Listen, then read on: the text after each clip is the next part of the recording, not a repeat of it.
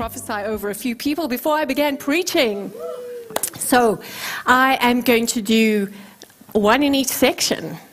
How's that? How's that? There's a woman sitting behind Sammy, and I know you don't know who Sammy is, so you don't know who you're sitting behind. But Sammy, can you point to the woman behind you? The woman with the blonde hair behind you, like diagonally behind you. Yes, yes. I feel like the Lord just wants to speak to you, and I feel like there's been a season where it's not been a bad season, but it's been you've put yourself out there as far as your dreams go. You've taken a few chances. You've decided on steps forward, and there's something in your heart that's almost like you feel nervous, but you feel excited at the same time. And I feel like the Lord just wanting to speak to you and commend you on your courage. I feel like there were some steps that you took that were quite hard. It took like you had to muster up some stuff inside of you, and I feel like the Lord saying you reached into me and you took hold of my grace, and I am saying to you, yes. I'm saying to you that as you walk this path, I will be with you. I will direct you. I will adjust where needs to be adjusted. But as you are moving forward, I am going to do more than you've ever imagined. And the dreams that you have entrusted to me, I am going to cause to blossom and to come to fruit. And indeed, I see before you just this blossoming tree, and you've been expecting certain branches to blossom, but I see that in fact the entire tree blossoms. And I hear the Lord saying that not only the areas that you are pursuing, not only will they blossom, but so many areas of your life are coming into blossom and into fruit. And I hear the Lord saying, continue to trust me, for there will be many more courageous steps needed in the future. And just as you have done this one, continue to do them, for I am with you. Amen. Give the Lord a hand.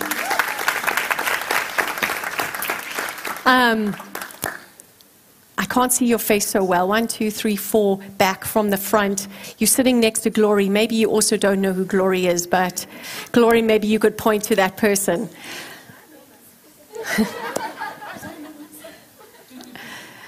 I hear the Lord saying to you that there's an excellence that rests on you.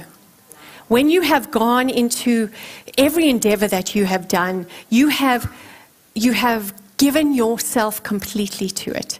You have endeavored to be excellent and to produce at your highest level. Even in your family, you have chosen excellence as your portion. Even when people around you have delivered less than they should, you have committed in your heart to give what is needed in that situation. And I feel the Lord saying there is a grace of faithfulness on you.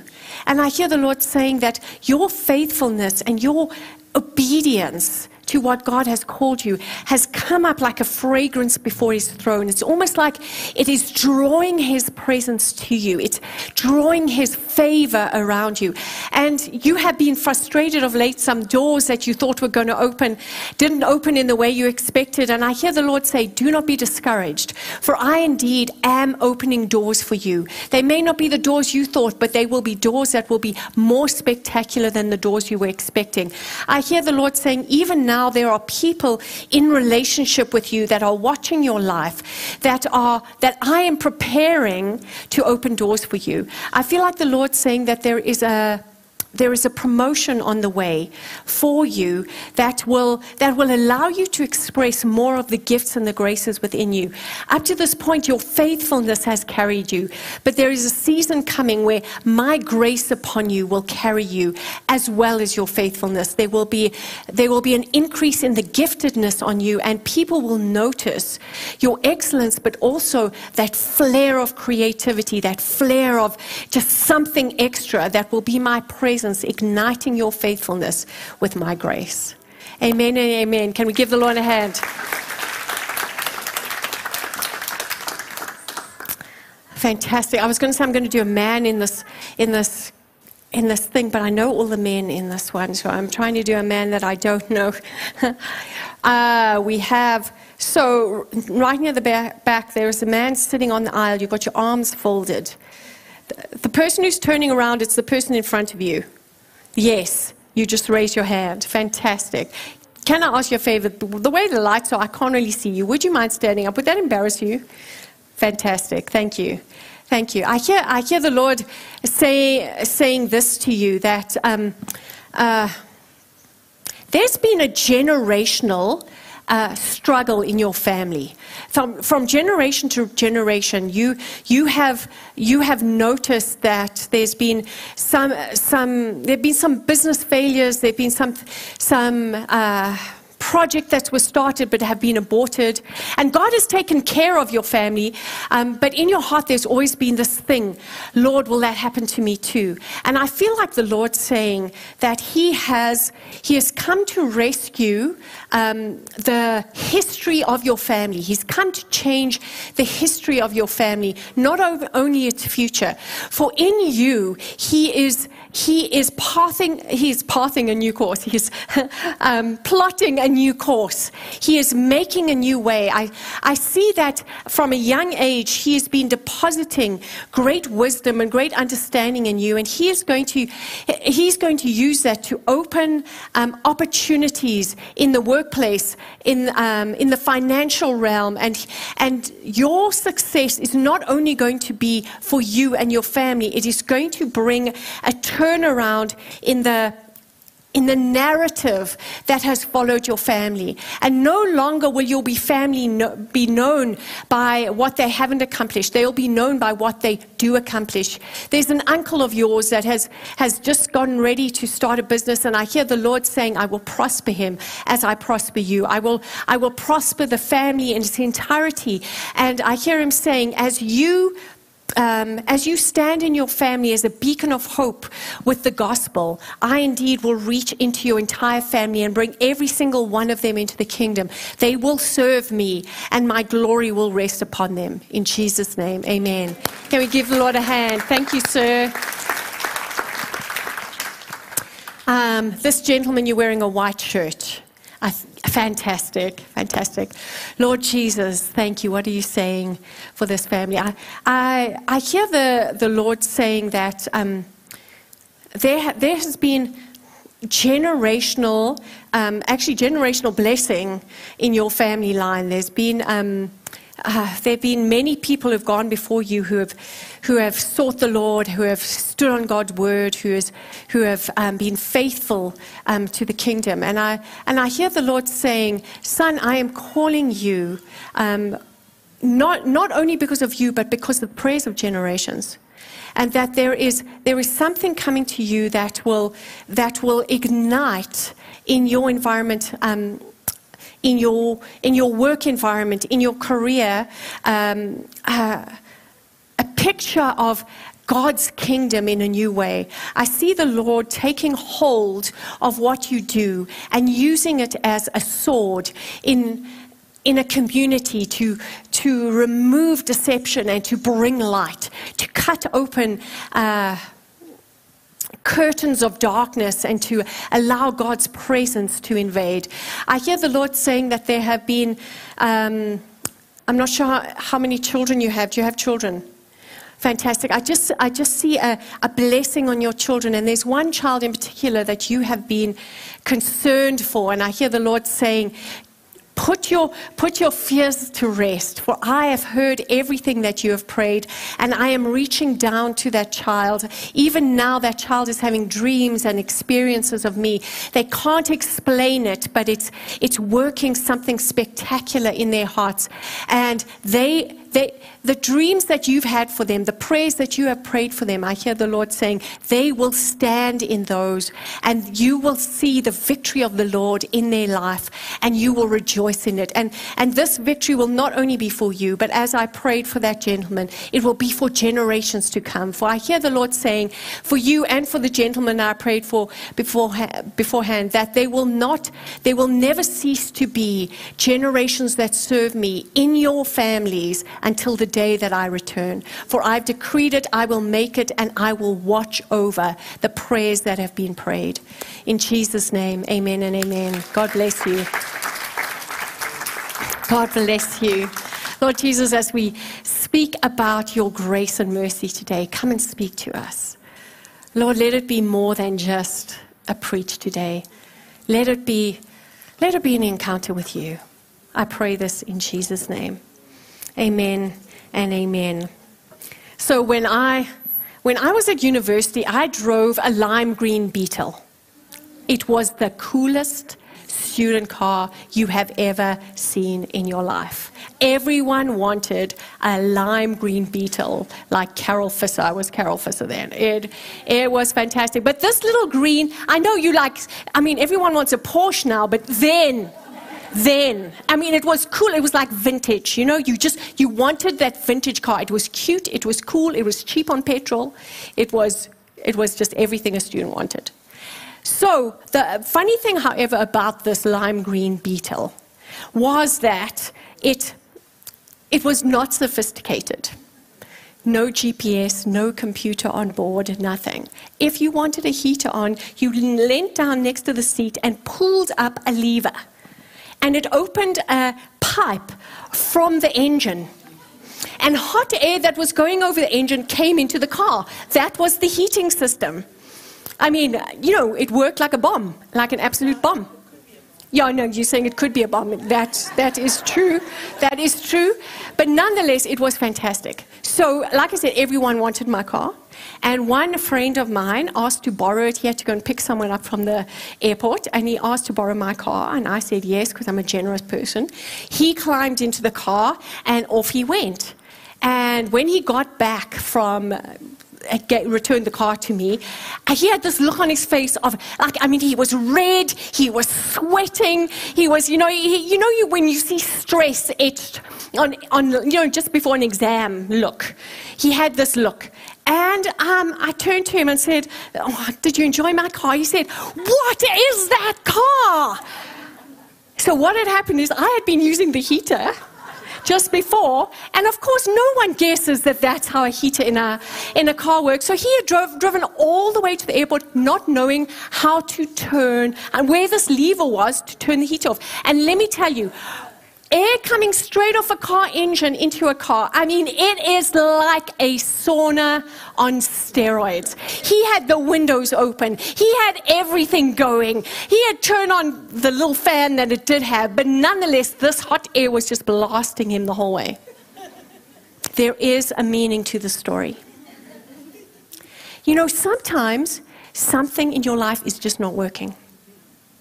You know that it shouldn't be like this. You're in a lime green Beetle, you're on the way to the airport, hot air is pouring over, you know it should not be like this. But you have no idea how to remedy it. Has anyone had a situation like that in life? You don't have to raise your hand, but thank you for raising them anyway. But you just know life should not be like that. You read your Bible and you get a picture of what life should be like, what it's like to be in Christ. The victory, the power, the energy, the joy. You have all those feelings. And then your life it's hot air blasting on you no matter what. You can't stop it. So we're going to talk today about what it takes to fix a broken life. How's that? God's mercy and God's grace. Because mostly what we think the solution is to just work harder. Do more. Try harder. Be better. You know what I'm talking about. We try all these things, but still the hot air just blasts. Let's stop and pause and say, God, we need your mercy and we need your grace. Lord, we want to live that kind of life that Romans 14 talks about. Righteousness, peace, and joy in the Holy Spirit. Lord, come and do that as we talk about your mercy and grace today. Thank you, Lord. Thank you, Lord. Amen and amen. So there's a particular scripture I want to read, and I said that I would change my own slides today, but I forgot to bring my slide changer. So I'm so sorry, Lola. You're on. So we're going to be reading from Hebrews 4, from verse 15. It's kind of a little bit of an obscure passage. I don't know if you read it before, but it's absolutely profound. Hebrews is one of those books where we don't actually know fully who wrote it. Many people say Paul, but many people have different other things. The writer doesn't identify himself. But nonetheless, it's clearly written to Jewish believers. It's written to people of Jewish origin who are trying to serve God and are endeavoring to live out their Christianity. And the whole premise of the book is about how Jesus is superior to everything that has happened in Judaism, that he actually is the fulfillment of their entire law and their entire culture, and that as they embrace him, everything that they have dreamed of, all the expectations they've had from being in covenant with God actually come through Christ. It's almost like being in Christ switches off that lever. It makes everything work. And the whole premise of the book is this, and we pick it up in Hebrews 4 after the writers talking about rest and all kinds of beautiful things. And he says in verse 15, "For we do not have a high priest who is unable to sympathize with our weaknesses, but one who in every respect has been tempted as we are, yet without sin. Let us then with confidence draw near to the throne of grace, that we may receive mercy and find grace to help in time of need." That we might approach this throne of grace with confidence, sure, absolutely certain that everything's going to be okay.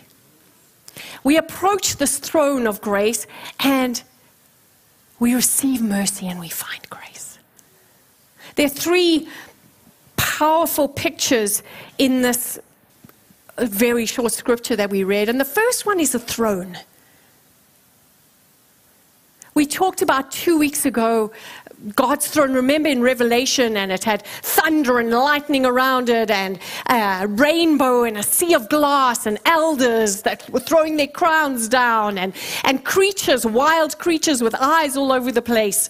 And we saw this throne, but here in Hebrews, this throne is described, the throne of God, the ruling place of God, as a throne of grace. And you see, if we're going to fix our lives, if we're going to allow our lives to actually live out the beauty of what Christ has done, the first thing that we're going to need to know is that God is in charge. He's on a throne. That God is king. That he's Lord of all. That he's above everything. I've been meditating on Psalm 2 recently. Have you ever read it? It's such a great psalm for this time. Because in the psalm, it says, why do the nations rage? Why do the peoples plot a vain thing? And it goes on a bit later and says, God sits in heaven and he laughs. And then it goes on a little bit later and it says, kiss the Son, lest he be angry. And in essence, what the psalm is saying to the nations of the world, to our government even, he's saying, God is in charge. Fall in line. Do what he says. Lest judgment come upon you. Less difficulty come upon you. See who is king and serve him. You know, and I feel like this is so important because the first thing you need to fix your life is to know that the God who calls you son and daughter is in charge of everything. It's so important to know that when we're coming to God, we're coming to the one who's in charge of everything. Why is this so important? Because he can get things done. Why is it so important? Because it means you're safe in him.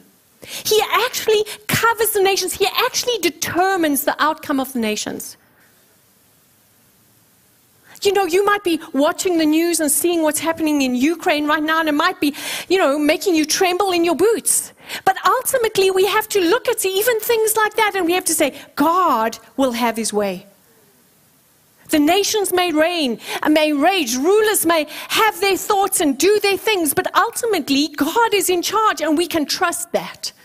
We can trust that absolutely. You might be looking at the economic situation of South Africa right now, and your heart might be growing faint. But ultimately, if our lives are going to work, we must approach it from this perspective. God is in charge, and He's in charge of this nation. He's in charge of my life. Even if this nation were to fall apart, I will be well. God will take care of me. My life will be solid, whole, firm, steadfast, prosperous, delightful. Because we're coming to a throne, and God's in charge.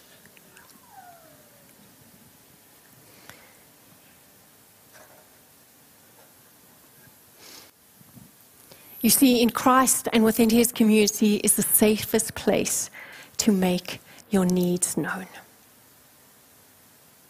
Have you ever gone to a powerful person and told them something that you need, and they absolutely ignored you? My dad did that to me quite a lot, mostly because the things I asked for were just ridiculous. But nonetheless, you know how that feels. But you see, we're not coming to that kind of throne. We're coming to a throne of grace, where God hears you, where God sees you, and God's able to do what you need. I think very often powerful people ignore us because they can't help us. And we actually make them feel inadequate when we ask. But you see, God's not like that.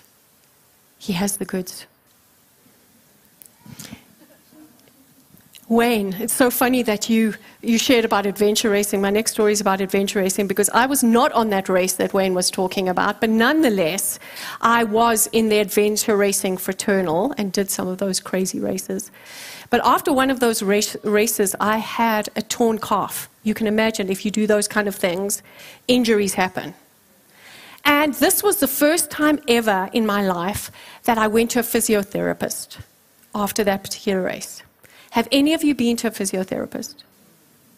You know, in my mind, I had this idea that I was going to lie on a bed, soft music playing in the background, sweet smells from the oils that they were burning in that incense maker. And she was going to lightly place her hands on my calf and rub me very gently. And I was going to get up there feeling loved, caressed, and so much better. Have you been to a physiotherapist? That is not what happens. In essence, if they could have straps on those beds to hold you down, to stop you screaming and squirming, they probably would.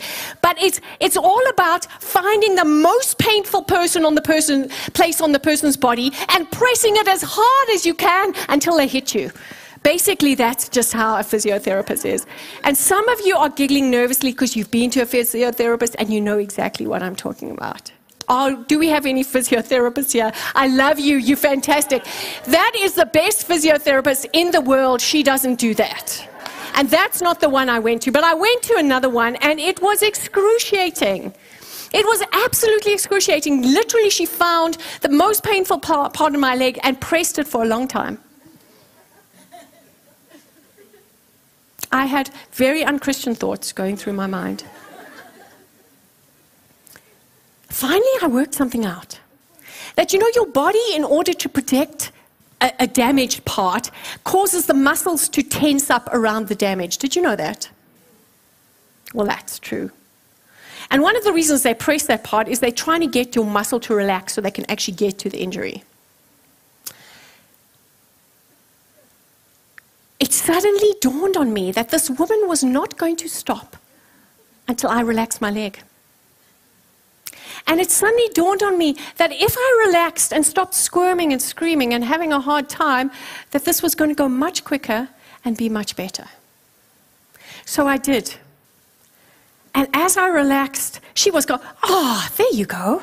And she stopped pressing. I was like, "Lord Jesus, you're King and Lord of all." But it makes me think of something about our lives.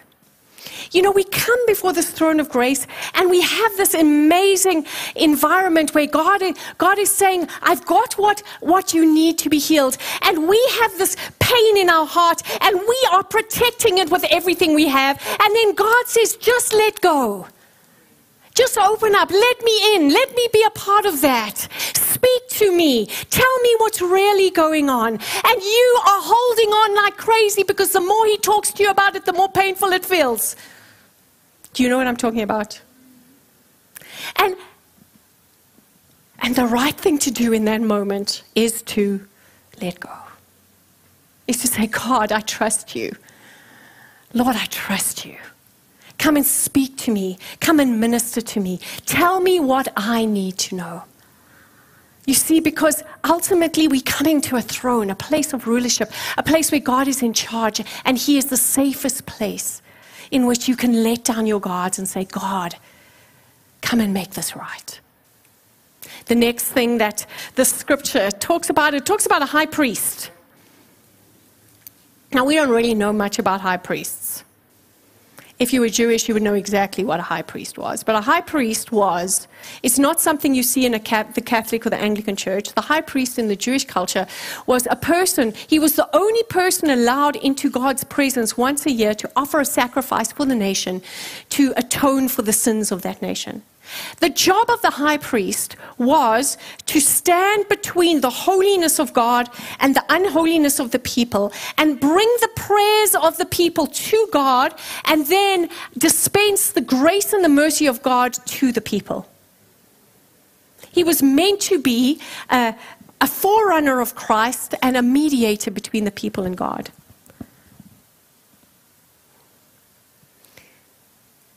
The reason God chose a man to be a high priest is that he wanted this high priest to be able to sympathize with people.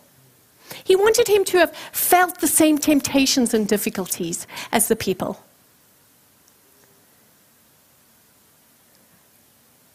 However, he was meant to atone for his own sin and then atone for the people's sin.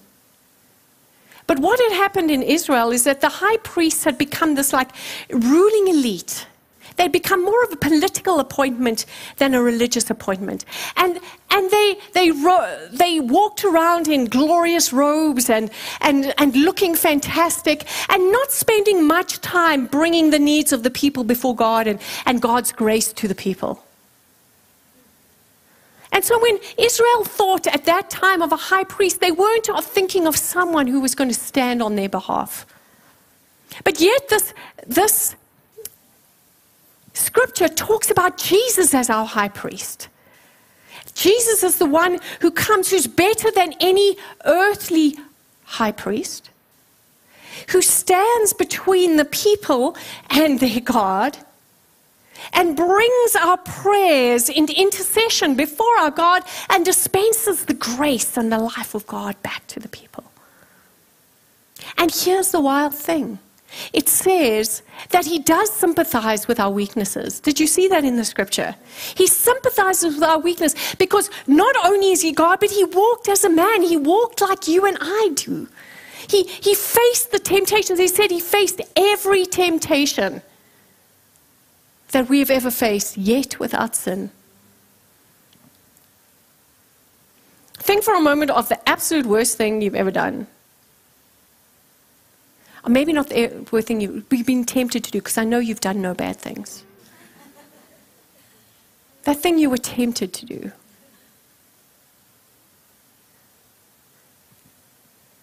Does it make a difference when you think that Jesus is standing there next to you and he's faced that exact thing? Does it make a difference to know that Jesus actually stood here also facing this exact thing? Of course it makes a difference. Of course it makes a difference, because then it's easy to turn to him and say, Lord, what did you do? Lord, how did you overcome? Lord, what made a difference for you?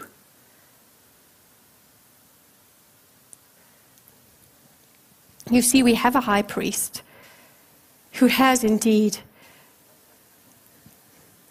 been everywhere that we have been, faced everything that we have faced. You know, the betrayal that you faced, he faced it too. The temptation you faced, he faced it too. The fear you faced, he faced it too. He faced that all. And what that means is that Jesus understands every situation that you've been in, and he understands your situation better than you do. This is something that has come home to me so much over my life. Because I don't know how you feel like. I feel like I've got to find a solution for everything. I feel like I've got to work harder, do more, try harder. But sometimes, it's not about being better. It's about waiting for grace. What do I mean by that? I discovered this very early on, way back when I had 3 young children. We had 3 children in 3 years. We were on our 3rd church plant. It was a year of 3s, and it was chaos and difficult and crazy. Andrew had just gotten sick. I was just so much pressure everywhere. And what do all the mothers in the house, what do mothers do when they're under pressure? I heard cry. You were so much more righteous than me. I shouted at my children. Sorry, children.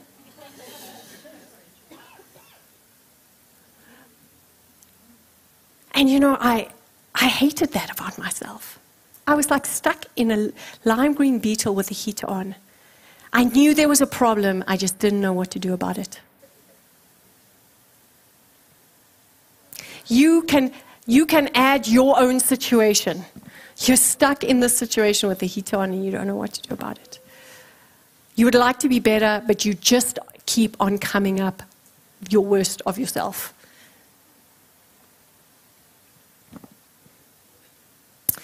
Jesus said this to me one day. I was lying on the floor just desperate. And he said this to me. He said, do you believe that my grace is sufficient for you? I mean, it's in the Bible. So I had to say yes. Yes, Lord, your grace is sufficient for me. He said, well, then wait for my grace. Wait for my grace. What does that look like? I mean, that's so abstract. So the next time I'm in a situation, children upset, dishwasher overflowing, husband, just in a bad way, phone ringing, just that feeling, pressure everywhere. And all I wanted to do was snap. And I heard his voice, wait for grace. So I stopped. I went and locked myself in the bathroom because I figured, you know what, no children can find me there. I locked myself in the bathroom and I said, Lord, I don't know what grace looks like, but I'm staying here until it comes. Because right now, I feel like doing something that I know I will regret. And I sat there. And you know what? For a good 3 minutes, nothing happened. And then I just felt a peace come on my heart. And it became obvious to me that I was just afraid that I was going to be a bad mom, and so I was overreacting to my children. I was like, oh yeah, I don't have to do that. And I went out and I said to the children, let's just go and play a game. And we played a game and everything was fine. The moment just passed.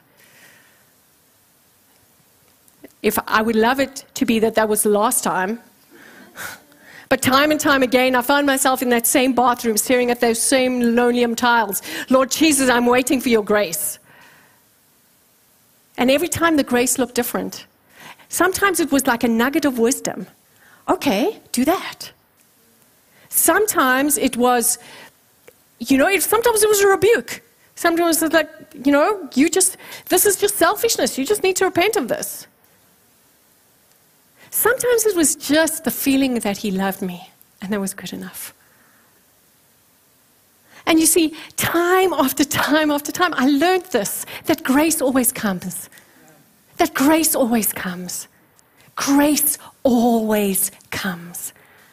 And this is what I also learned, is that he knows what you need more than you do. And the thing you think you need may not be the thing you think that you actually need. And if you run after the thing you think you need, you will actually get the wrong thing and it won't work out. So wait for grace. Wait for that presence of God to show you the next step, to lead you forward when you don't know. And then do what he says. Do what he says. And it's like dominoes. Everything just falls into place. Because God is faithful. You see, Jesus understands your situation better than you do. The third thing that we notice is that when we come to this magnificent throne of grace, we receive mercy and we find grace. I just love that. See, mercy is that we don't get what we do deserve. That's God's mercy. It's like a shield around you, saying, I know she's messed up, I know he's messed up, but I'm holding back the consequences of their actions. I'm saying I'm protecting them and guarding them, even from themselves. That's God's mercy. And you know what? I cry out for God's mercy every day. Because I don't know what I don't know. I don't even know what the consequences of some of my actions are. And so I cry out to God, Lord, just have mercy on me. I need your mercy. And the first thing of coming to this throne is to know that you need mercy. Is to know that you don't know it all. Is to know that you can't fix this. You can't fix everything. And to come and say, God, come and have mercy on me. And then grace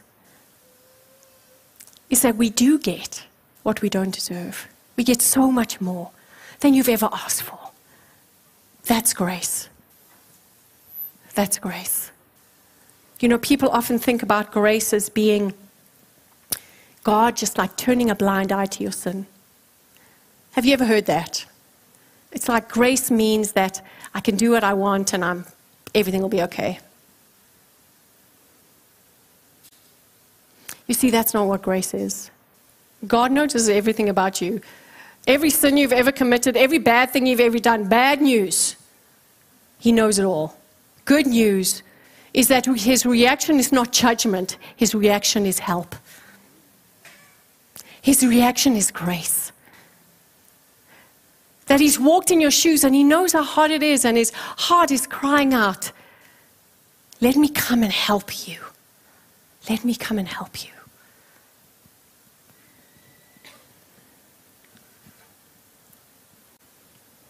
I've got some definitions of grace that might help you. Grace is unrestricted access to God. It means that no matter what you've done, what you will ever do, God will never close the door to you. That's why we can come confidently before his throne, because the door is wide open and it's held open by the blood of Jesus. The next thing that grace is, it's unmerited favor from God. There is favor around you so thick that even your enemies have no choice but to love you. Even the people that want to hate you can't. Because God is at work showering you with favor. And last of all, grace is unlimited capacity with God. What do I mean by that? I mean, just as I was sitting on the bathroom floor day after day, it's God's power to you to make you into something different. Guys, I don't know how you are. But if this is all I have in my life, this person here, then I want out now. You know what I'm saying? It's just like, this is not good enough. I mean, I know I'm good enough for God. He accepts me as he is, as I am, but I want more than just an ordinary person. I want the power of God in me. I want my thought life governed by his love. I want my actions empowered by his truth. I want to live out victory that's so much bigger than what I could just do on my own. I don't want to just be good at my job. I want people to look at me and say, how on earth did she do that? It is impossible for a human being to do that. If I can only get what I can get by my own efforts, then I feel like, what is Jesus anyway?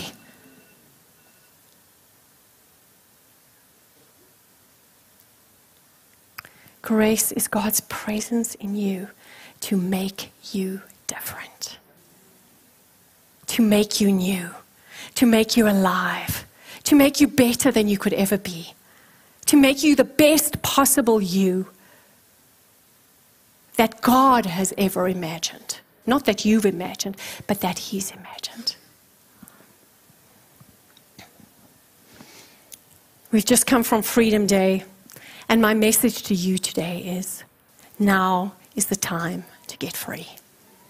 Now is the time to bring your lime green beetle before the throne of grace and say, Lord, something's wrong. Make it right. Something's wrong. Make it right. While we're there, we receive His mercy. We say, God, protect me and guard me even from the consequences of my own actions. Have mercy on me. I trust you. You're in charge of everything. Lord, come and fill my mind with wisdom that's not my own. Lord, come and fill my body with strength that's not my own. Come and fill my heart with convictions and truth that are not my own. Make me like you. Make me like you. Give me a life that demonstrates something so much more than just my capacity. Let it shine with the beauty and glory of the living God. Let people look at my life and say, there must be a God. There must be a God. Amen and amen. I'm going to ask the worship team if you wouldn't mind coming up.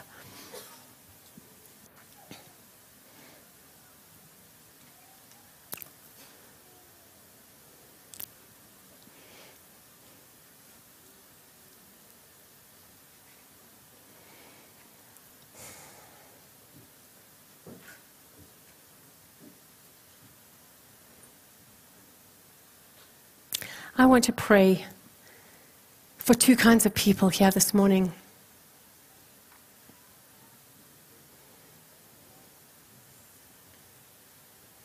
I want to pray for people that, there's something in your life that you just know needs to be fixed. You don't even know how it needs to be fixed.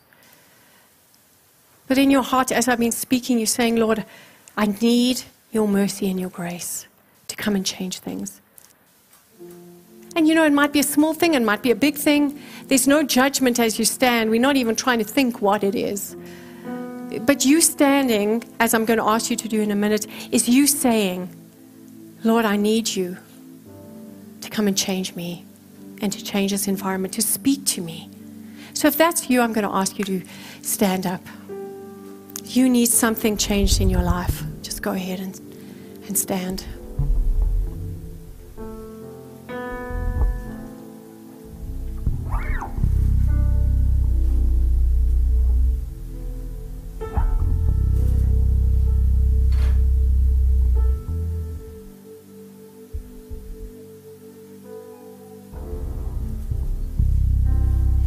And the beauty of God is that the answer to our vulnerability is His great yes. It's His great yes.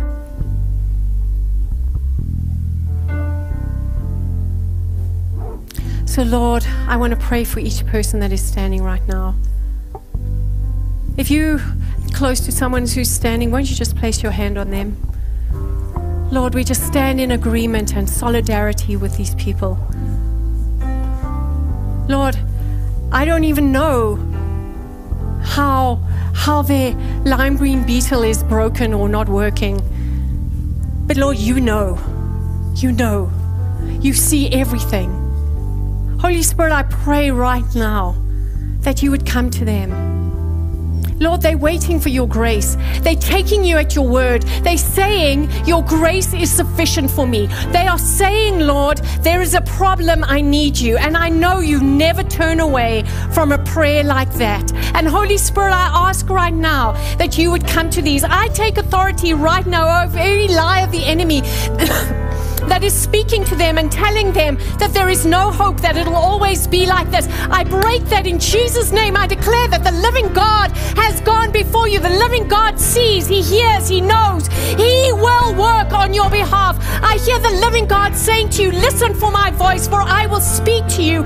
I will lead you. I will make a way, for I have promised, and I never go back on my word. I hear the Lord saying, you will be free. I hear the Lord saying, you are free. free. I hear him saying, in your situation, I will transform your heart in ways that you cannot imagine. I will make you so free. I will make you so alive. I will make you so joyful that you will, if I had told you now, you would not believe it. Lord, I pray for each heart. I declare into these hearts, believe, believe, believe, believe, believe, believe, believe, believe in Jesus' name. Believe, believe, believe, believe. I speak to every heart. I declare your God has won on your behalf.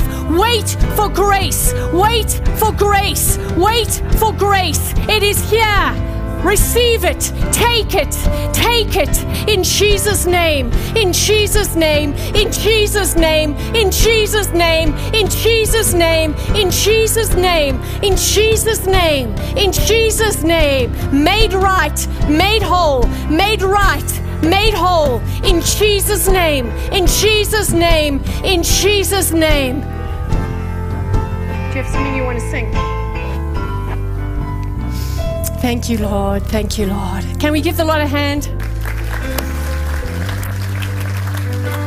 In closing, I would love all of us to stand if you don't mind. And there may be some of you here, and I know the majority of you know Jesus. That's why you're here. But perhaps you came today and you're looking for something more. Someone invited you, or you've been coming for a while and you've been just trying to think how to position yourself in relationship to Jesus. And today you want to make a commitment to him. It may be your first commitment, or maybe they've made it before, but this time you really want it to mean something. And if that's you, I'm going to ask you to pray this prayer with me. Can we all pray together? Lord Jesus, I come to you. Lord, I repent of living my life away from you. Lord, I come to you. I acknowledge you as the only way back to God. I receive your work on the cross, and I ask that you would save me and you would restore me. In Jesus' name.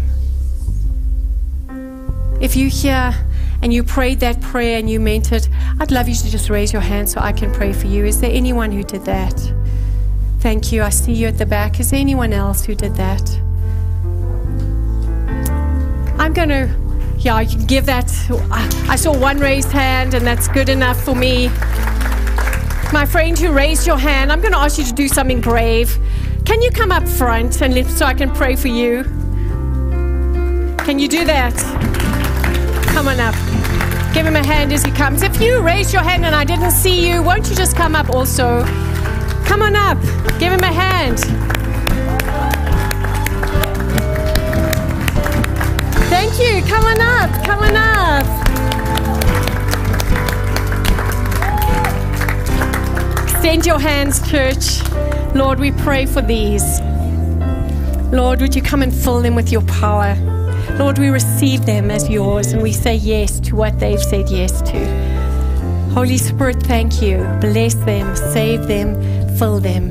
In Jesus' name, amen and amen and amen. Give the Lord a hand. Thank you. I'm going to ask you, see that gentleman over there? If you could go with him. He's got some material he's going to give you. He's going to help you and get you on your way. God bless you. We love you already. Welcome to the family. Awesome. Give the Lord a hand again. The Lord bless you and keep you. The Lord make his face to shine upon you. The Lord lift up his countenance upon you and give you his peace. Amen and amen. We're going to go out with a song, but God bless you. Have a glorious day. Be strong. Wait for grace. It's there. Amen.